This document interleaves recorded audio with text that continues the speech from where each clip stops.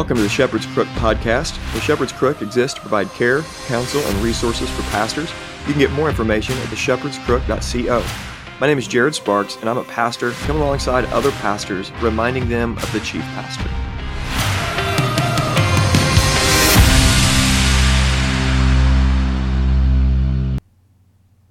Hello and welcome back to the Shepherd's Crook podcast. I hope you guys are all doing well. It has been a minute since I've been on here to record. I'm glad to be back, and I didn't go anywhere. I just had a lot of things going on at this particular time of life and season, and for the last couple weeks, the podcast has been on the back burner just a little bit, but I am back and excited today to talk about the thankful pastor.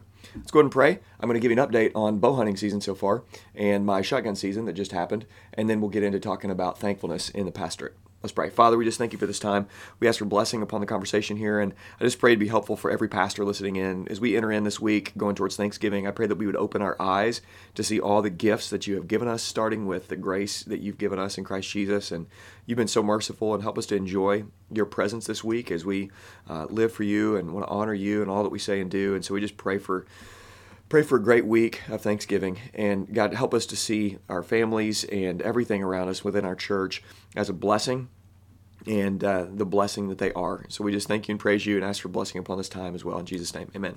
Okay, let me bring you up to speed on bow hunting season. I hope you have had time to get out the woods if you're a hunter. If not, I've been doing so many podcasts on hunting over the last couple of years.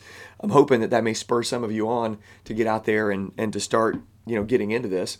But so far this year, I've had a really good time and had some friends that have helped me along the way. Had a couple really close calls, and then finally got a deer. I got a deer down with my shotgun during the first gun season this year. But I wanted to tell you about a specific hunt. So I've wounded 2 deer this year, actually, and one I know I put down. And this really has helped me in the future and helped me as I give counsel to any bow hunters in the future to really make sure all my gear is tuned in properly before I go hunt. I've got a new bow this year, and it's shooting a whole lot better than my bow from last year, but there was something happening still with the whisker biscuit and how my arrow was coming out of the bow. So as I'm firing, I'm pulling, and the arrow itself is not coming out exactly straight, and so I didn't have it paper tuned, and I needed to have it paper tuned, and it really came back to get me this year. So I've been out several times, being able to be in the woods, and I had some friends that have helped me out, like I said, along the way, and I was sitting with a buddy of mine, and we were hanging in a tree, and I was in a ladder stand, or not ladder stand, I was in a climber stand, and he was in his sling stand, and we were hunting together, and he put me right on a really, really good spot. It was this pinch point where there was a levee and water on both sides, and so there was ag fields on the back side of where we were, and so these deer were walking through on this levee spot, and we're out hunting, and I'm having a great time. We're just having a good time, and I say, hey, it's 5:30, and right at 5:30, this nice 3.5-year-old 8-point walks up, and it's 15 yards away. And so he's like 15 yards, and I pull back, and like I said, I hadn't yet paper tuned my bow, and I thought about going to paper tune it right before that day, and just didn't have time. The bow shop is in another town over, and gas is crazy expensive right now. So I draw, and I fire, and man, I wallop the deer, and it's a nice buck. It's a high 8-pointer, and probably, I don't know, it was a nice deer, big-bodied and nice rack, and hit it, and my buddy was like, you got it, man, you hammered it. But we noticed that it barely was a pass-through. It just barely went through, and actually was hanging on at the end, and as he was running off, we noticed that arrow finally flopped out of there, but it wasn't a clean pass-through, and I was pulling at low 60s for my draw, and I had this arrow set up. I had okay arrows. I had good arrows I was shooting, actually. I was shooting Easton arrows, and my broadhead, though, is just a cheap Allen broadhead, and he thought for sure this deer's down. Long story short, we waited for about 3 hours, went in there, bumped that deer, backed out of there, and had to come back in the next morning, and we had a dog out there and everything that was tracking, and this deer, we found that with this arrow, it had dark red blood on it, which means it was a liver shot. And I shot this deer in the liver and bumped this deer out of there. Well, the next morning, we did not end up finding this deer. We know this deer is dead somewhere out there, but it had crossed a creek, and the dog lost the scent after the creek. It was a really big, kind of like creek river thing, and we never found it. And so it was an incredible time because after I shot that deer, we had 5 more bucks walk through that were really, really nice. In fact, there was one that came in right after that. There was a 4.5 to 5.5 year old deer, and it was huge bodied, and I'm talking 150 plus rack. It was an incredible night because we saw so many. I didn't say any does at all. It was just all bucks walking through. And there was a lesson that I learned, and the lesson I learned is make sure that your bow is tuned in properly. And I went ahead and got heavier. I went from a 100 grain broadhead to 125 grain broadhead. I actually ramped up my bow to almost full draw. I went up to full draw at 70 and then back down just about a half turn. So I'm shooting at like 68 pound draw or something like that. And I went in and paper tuned my bow. And sure enough, my arrow was coming out of there. And what was happening is instead of hitting that deer dead on, just hitting it and bringing all the force of the arrow, what happened was I was hitting and my arrow was wobbling and it went in sideways and then went in and corrected itself as it was going through the deer. But what we think is because I didn't have that thing paper tuned, it didn't shoot. I shot a little bit to the left and that thing was wobbling, and we think it just hit just in that wobble and hit a little sideways. And that little bit, I mean, if my bow would have been tuned, it was 15 yards away. It should have been just a no-brainer shot. But I ended up missing that deer. So lesson learned, go out there and make sure your bow is tuned in properly. Go out and shoot the target, and even if you're shooting pretty good, make sure and go get that paper tune. It's critical, because if you don't know what that is, just YouTube it, Google it, or whatever, and go to your bow shop, and your bow shop probably will do that for next to nothing. Mine did it for free. And you can get your arrows and broadhead set up. I'm actually shooting now right under a 500 grain arrow broadhead set up, and it really, I mean, it's like I'm shooting elk, but I'm going for whitetail. So that happened. I hit a deer in the shoulder also from my stand at my house and just wounded it. The deer was okay, but 2 times this year where it was just like, the agony of not being able to find the deer. And then finally in shotgun season, I went out and I saw a deer and I was just praying to the Lord. I was like, God, I'll take whatever you send me. I don't care. And if it's brown nose down kind of thing. And I got one 75 yards away and put her down, and she's now at the processor. So deer season so far, it's been going really well, except for the couple heartbreaks, but still it's been really neat. I had another time where I was 20 yards out from a nice 3.5-year-old 8-point buck again, 20 yards away, but it was behind some branches, couldn't get a shot, and he winded me. So it's been a lot of fun. So to a 2022 bow season, gun season combo, it's been good. Okay, switch gears. I want to talk about the pastor and pastors being thankful this week. I know that you had your Thanksgiving service. If you did anything or made any comments, I'm sure you made some comments on Thanksgiving.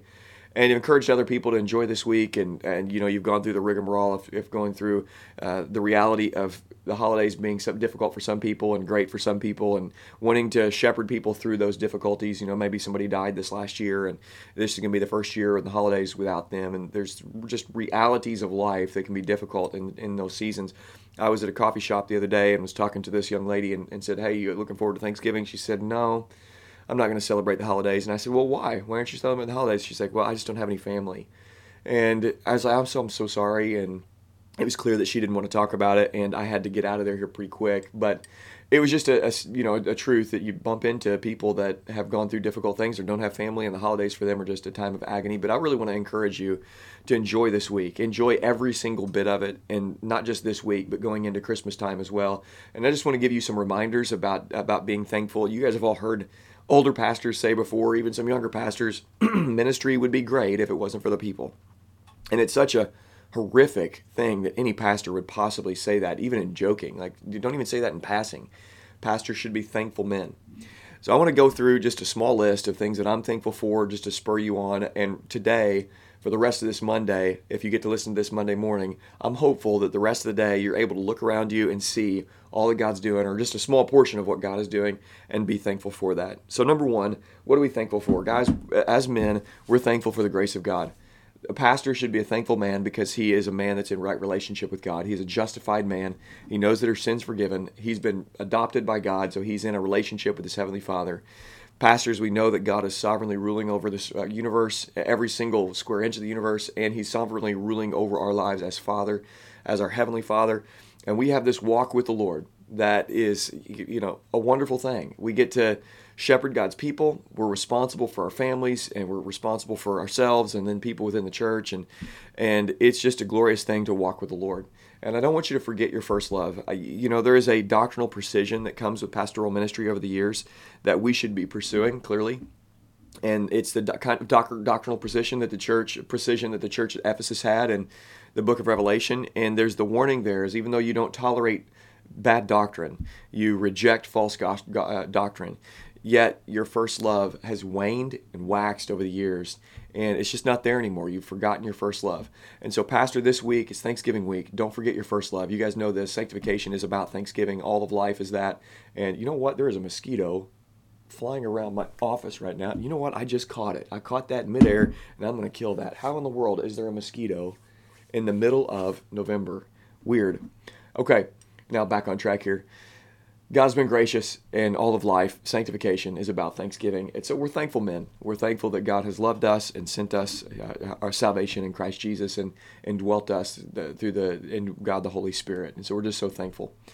Secondly, we're thankful for our families. My goodness, God has given us a wife in our youth.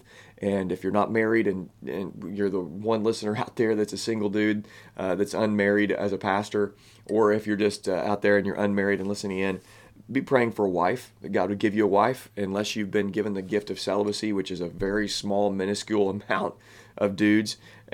Be praying for a wife and be thankful for your wife. I'm so thankful for my life that God is building together with my wife. Jordan is such an incredible woman, and it's just so awesome being married to her and to hear the sounds and see the smells and see the decor around the house. Our kids love seasonal decoration changes, and so we're now into Thanksgiving mode and then actually switching over into Christmas mode.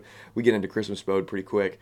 Started watching Christmas movies. My wife has things cooking and in the oven or on the stove, and the smells are just great. And I'm thankful for the life that God has given us together. And we've been married now for 12 years, and I'm excited about the next however many years that God would give us our lifetime together in the future. It's just fun. Enjoy your wife. Be thankful for your wife. Look at your kids this week. See their smiles. Be consistent to discipline, and from the smile to the cry, and love your children this week. Enjoy them. Going into Thanksgiving, you don't, miss that your kids are a blessing. Children are a blessing from the Lord. The world says children are a curse. The world says children are a hindrance. They need to be seen, not heard. And yet God says, no, they're a blessing. And so enjoy them as the blessing that they are.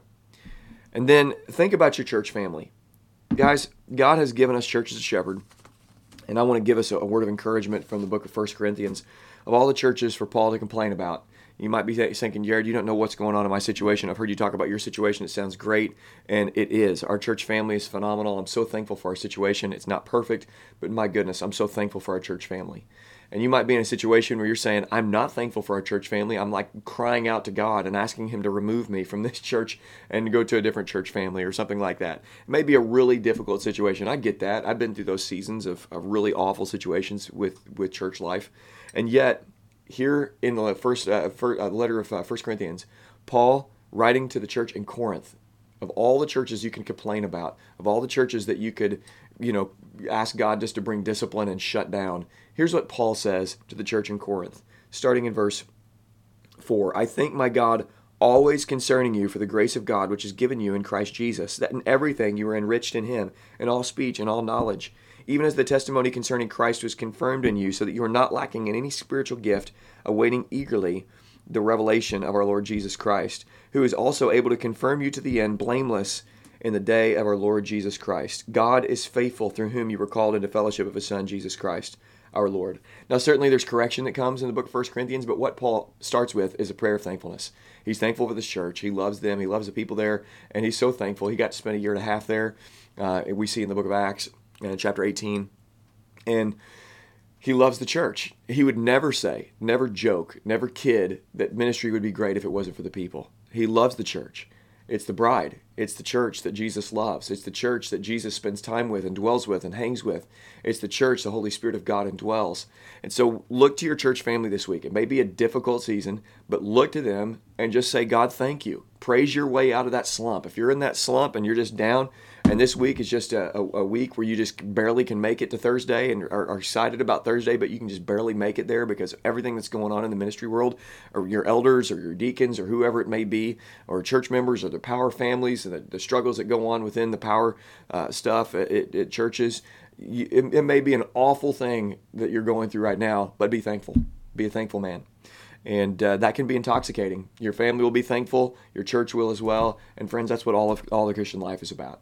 Guys, thanks so much for listening. I hope you're doing well. I'm back and looking forward to recording more. And please like, subscribe, share, all of that. Leave a rating and review. I always need your help for this to spread. And I'm so thankful for you. And I've used the word thankful now 1,000 times this episode. But hey, it's Thanksgiving week, right? Thanks so much for listening. I hope you have a great rest of your week. For more information, go to theshepherdscrook.co.